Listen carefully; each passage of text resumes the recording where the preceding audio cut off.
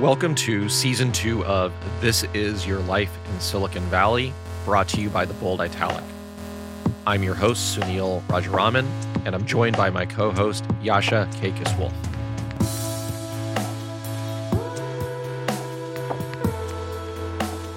Have you ever had anything stolen from your car or your porch or anything? I've actually been very fortunate in that area. One Amazon box disappeared and returned. Yeah, that could have just been a bad delivery, right? Yeah, it could have been, definitely. I think the Bay Area is fascinating right now because there's almost just an acceptance of the fact that there's going to be some stuff that happens to you that's not cool, like you get things stolen from your porch. Yet, there's still this cultural undertone of, it's okay, we're doing good stuff. Things here are important and it's interesting and it's going to impact the world in a positive way.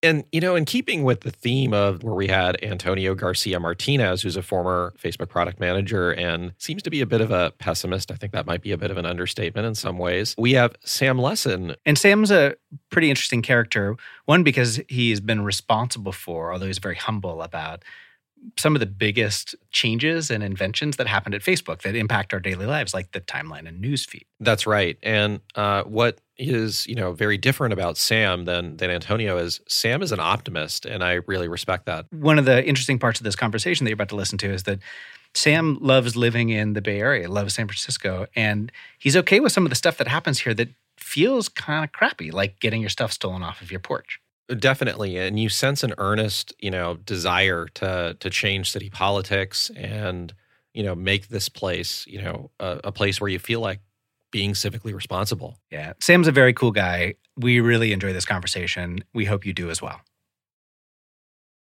To start out with, we want to hear a little bit about how you grew up, where you grew up, and its relationship to the Bay Area. So I understand that you were not born in the U.S. I wasn't. I was born in London, England, but I was born to two American citizens living abroad, and I have no actual recollection of it. So for all intents and purposes, I grew up in northern New Jersey. A lot of northern New Jersey guests that have been on the podcast. Maybe there's like a strong correlation between There's a northern lot New of Jersey Bergen County people running around Silicon Valley. You run into them and like, oh yeah, I went to high school. We competed with you. Why is that? Well, first, I think there's just a lot of people in northern New Jersey. I think it's partially a statistics game. But look, I grew up in a town called Englewood, which is a suburb of Manhattan. We literally would run track practice over the George Washington Bridge into the city and back out. But yeah, I think there's a lot of interesting stuff going on in New York.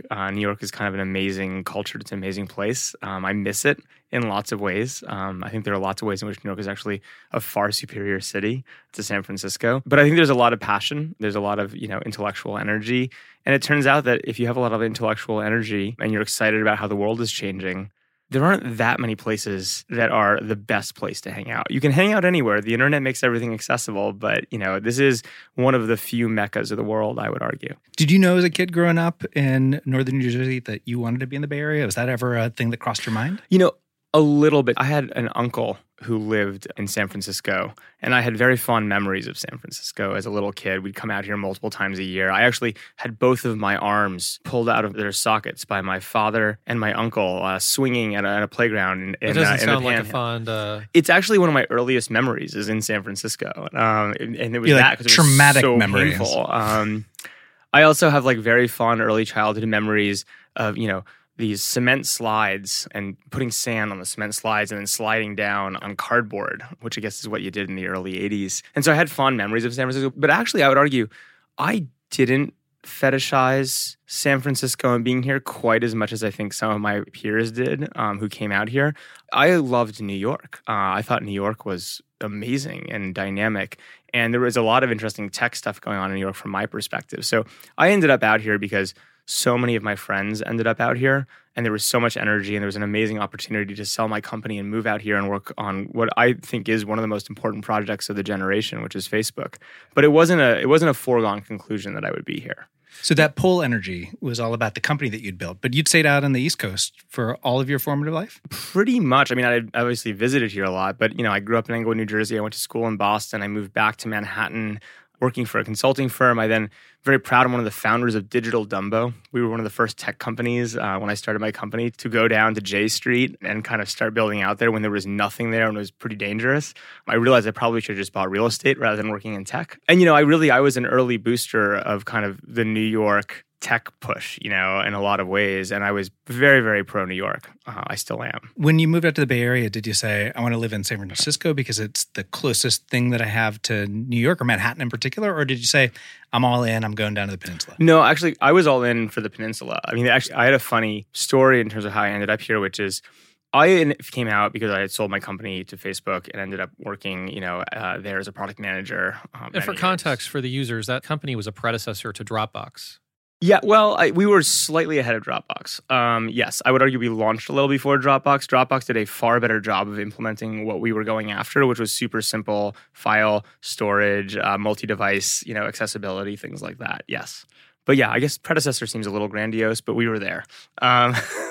But I would say, yeah, so I moved out. And when I moved out, I immediately moved down to the South Bay, about a block and a half from Facebook's then headquarters, because I came out here to work. Yeah, Sam, one of the reasons, hearing this early mythology of your moving here, et cetera, one of the reasons why we wanted to have you as a guest is you were part of the early formation of tech culture, not only in New York, but some would say in this post-2008 wave of tech in the Bay Area. There was this kind of moment during the Lehman Brothers stuff, and then all of a sudden tech started to boom again.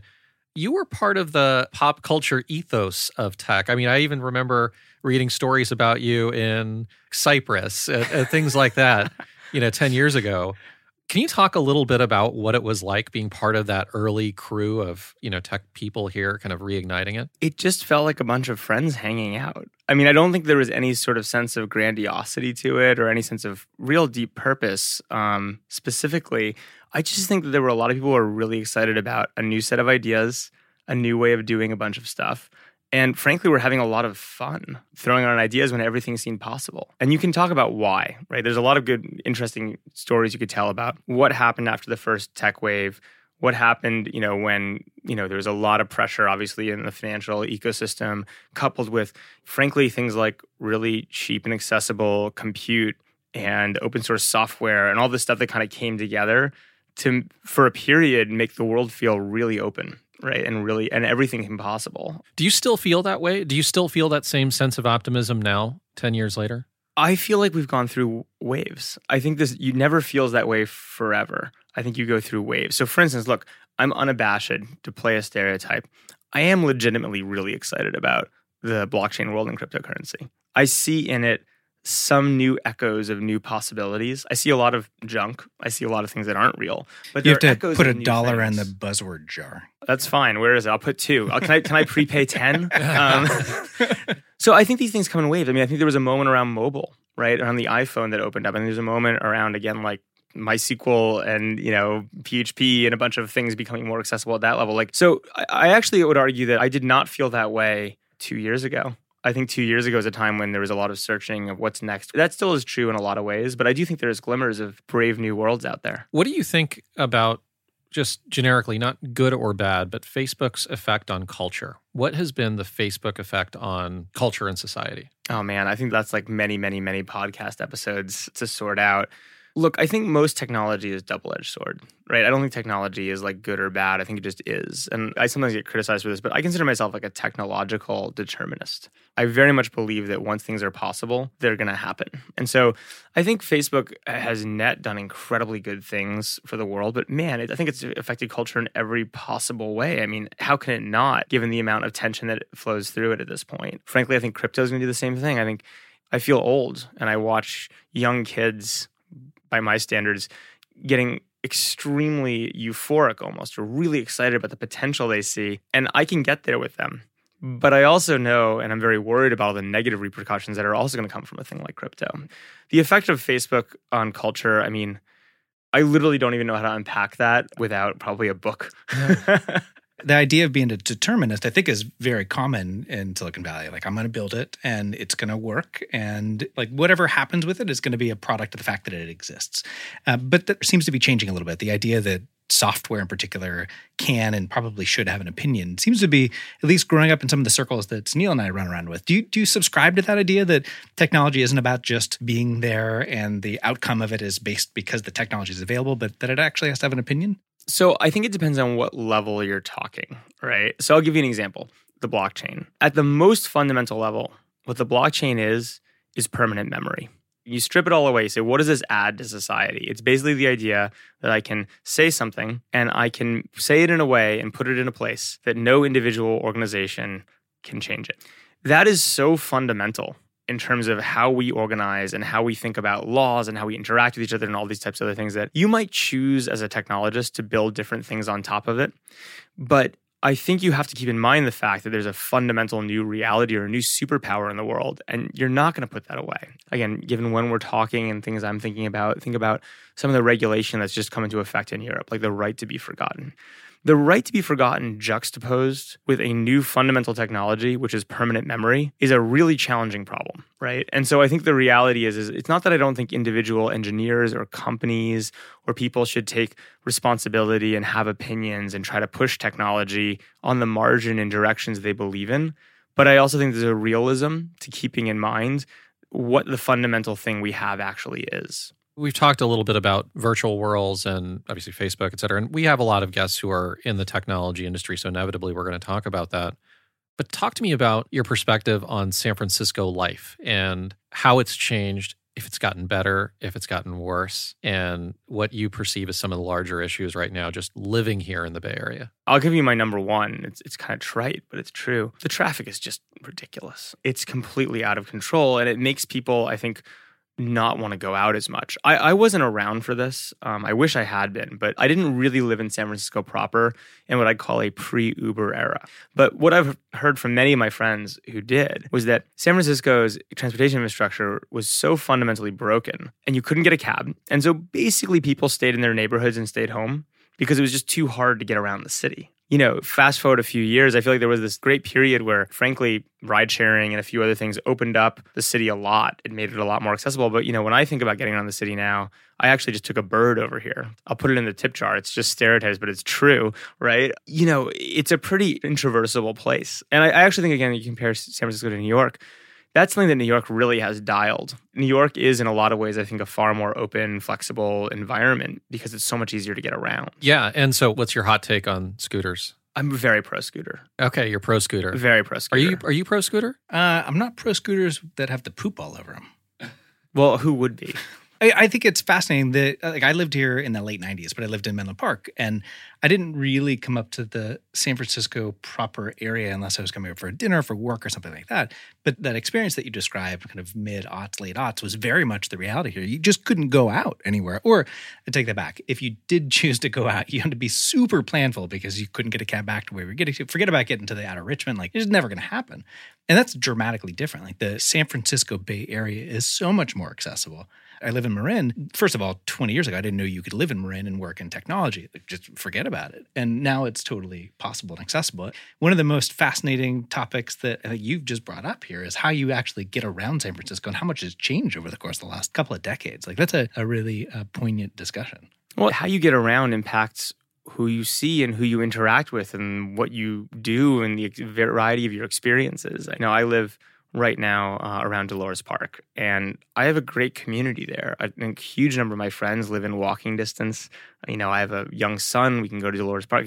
It's a wonderful place to live, but it feels hemmed in, honestly, having lived in other places. It's just, you talk about Marin, and it's partially because I grew up across the George Washington Bridge from Manhattan, which is the most heavily trafficked bridge, I believe, in the world, even still. I will never live in Marin. And it's not because I don't love Marin. Marin's beautiful. I just can't cross a bridge to come into a city after how I grew up. We're always trying to run away from our childhoods. Yeah. Fear of bridges. You know, so you're obviously a guy who thinks a lot about the future, and the future in technology in particular, very thoughtful about it. What about the future of San Francisco? Paint a picture for our listeners what you think San Francisco will be like in, say, the next 10 to 25 years. 10 to 25 years is a long time. Let me paint you the picture I want to happen. I want way more density. You know, it was once described to me that San Francisco has this problem, which is half of the residents want San Francisco to be Paris, and half of the residents want San Francisco to be New York. And the ones who want San Francisco to be Paris see it as this beautiful thing that should be frozen in time. Mind you, that I would actually argue Paris is far more dense than San Francisco is, and far taller than San Francisco is. But there's that kind of mindset. And then there's the New Yorker mindset, which is like, look, this is an incredible hub of commerce and innovation, more people, the better, right? So I would love to see much more density. I was very sad to see a recent proposal that would have allowed a lot more housing, specifically along the BART line, get shot down, which would have been, I think, great. And then I would love to see much better transportation infrastructure. What I worry is that it is becoming a gilded city. It's so expensive that nothing interesting can really happen. And all the interesting stuff gets pushed out into the edge. Not unlike, to some degree, what's happened in Manhattan. To a lesser extent, perhaps, because it's just so much more massive. That's the risk, though. You need density and you need diversity to create interesting landscapes. So you move out from the East Coast, you're transplant, you show up in Menlo Park, you're now in San Francisco. You've got a very strong perspective about how the city needs to grow. Like, what do you do individually, personally? Do you consider running for city council? Do you think about being involved in politics? Like, what's the civic responsibility that you take on as an individual that lives in San Francisco? To be honest, it's limited. I live on a block I love. I love our neighbors. We have the coolest block. It's all these young families. There are kids everywhere. There's like borderline even community projects. It's a great block. But if you said, Sam, how do you get involved beyond the block? Look, I have a few friends who have made runs for public office and have done things here or there. I love supporting them. But it's really daunting to get involved in San Francisco politics, especially as a transplant. I've been here now 8 years. And to some degree, I don't even feel like I've earned the right yet to have a voice, just given the pressure that is around these issues. Describe that pressure. What do you mean specifically by that? I think people are very angry at each other. That's a fair statement. And I kind of understand why, to a point. But there is this thing about, do you want to look to the past or do you want to look to the future? And what do you do with kind of the energy that's there right now? And I just don't think there are great answers. But I do know that there's a lot that's broken. Have you been at the receiving end of that anger ever? Not the way I've heard stories of other people, is the honest answer. Good. We just had your former colleague, Antonio Garcia Martinez, on the show, and he unfortunately went through a mugging experience. Not that that could be totally uncorrelated with anger, but just talking about wealth disparity in the city and haves, have-nots. To be clear, I've been robbed many, many, many times. I think I've been robbed. It just like rolls off the tongue. Oh, no.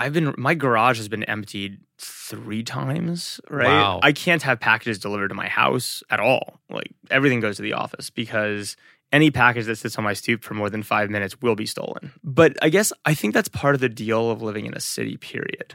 I don't think that that's that different in any major city. Did you feel the same way in Manhattan? Yeah. But again, I lived on 2nd and B and worked in Dumbo when it was not a safe neighborhood. So to me, it doesn't feel that foreign. So, look, there's no getting around the fact that you're this very humble guy who comes here on our podcast, and I'm meeting you for the first time and I've heard so much about you. But you are also one of the most powerful people in tech. Like, you've created some very, very meaningful products, and some of the most powerful people in tech. You worked closely with some of the top execs. What are some of the issues that you talk about as a group and as a community that relate to the Bay Area? Is there anything that's kind of like hey, we should get together and we want to work on this? Is there anything that you can think of from a civic perspective that you think about from that way? Look, I think there are things that everyone mostly agrees upon. Among the people that I spend time with, which is just a small segment of the world, the transportation problem is very obvious. Like, there's no one who says there isn't a transportation problem, right? The question is only, how do you deal with what seems like a very intractable political set of issues when you actually get down to changing anything? Housing, I would argue, is also fairly uncontroversial among the people that I spend time talking to. Everyone believes there should be more housing and housing should be more affordable. I think a lot of the challenges come down to San Francisco, and I am not an expert in this, but San Francisco, as it is incorporated and set up, is a very tricky political beast. The way the mayoralship is set up, the way the committees are set up around who has the power, it makes it really hard to move things forward in a lot of ways. And so I think that there are a lot of issues you can have legitimate disagreement about. Absolutely.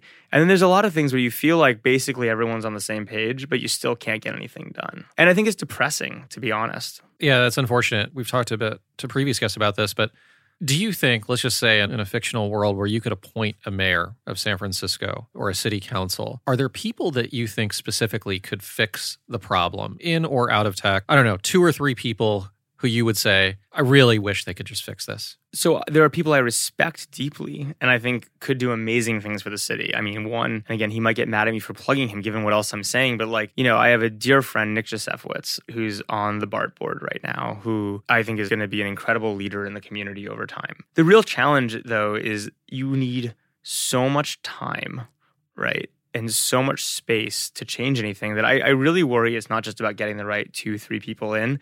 I think it's more about culture shift and changing the narrative about what we're trying to achieve and what we're willing to compromise on as a community, as a city, so that there can be long-term planning and long-term projects that get us to a much healthier place. I really don't think it's not about talent of leadership. I think it's about time and mentality and structure.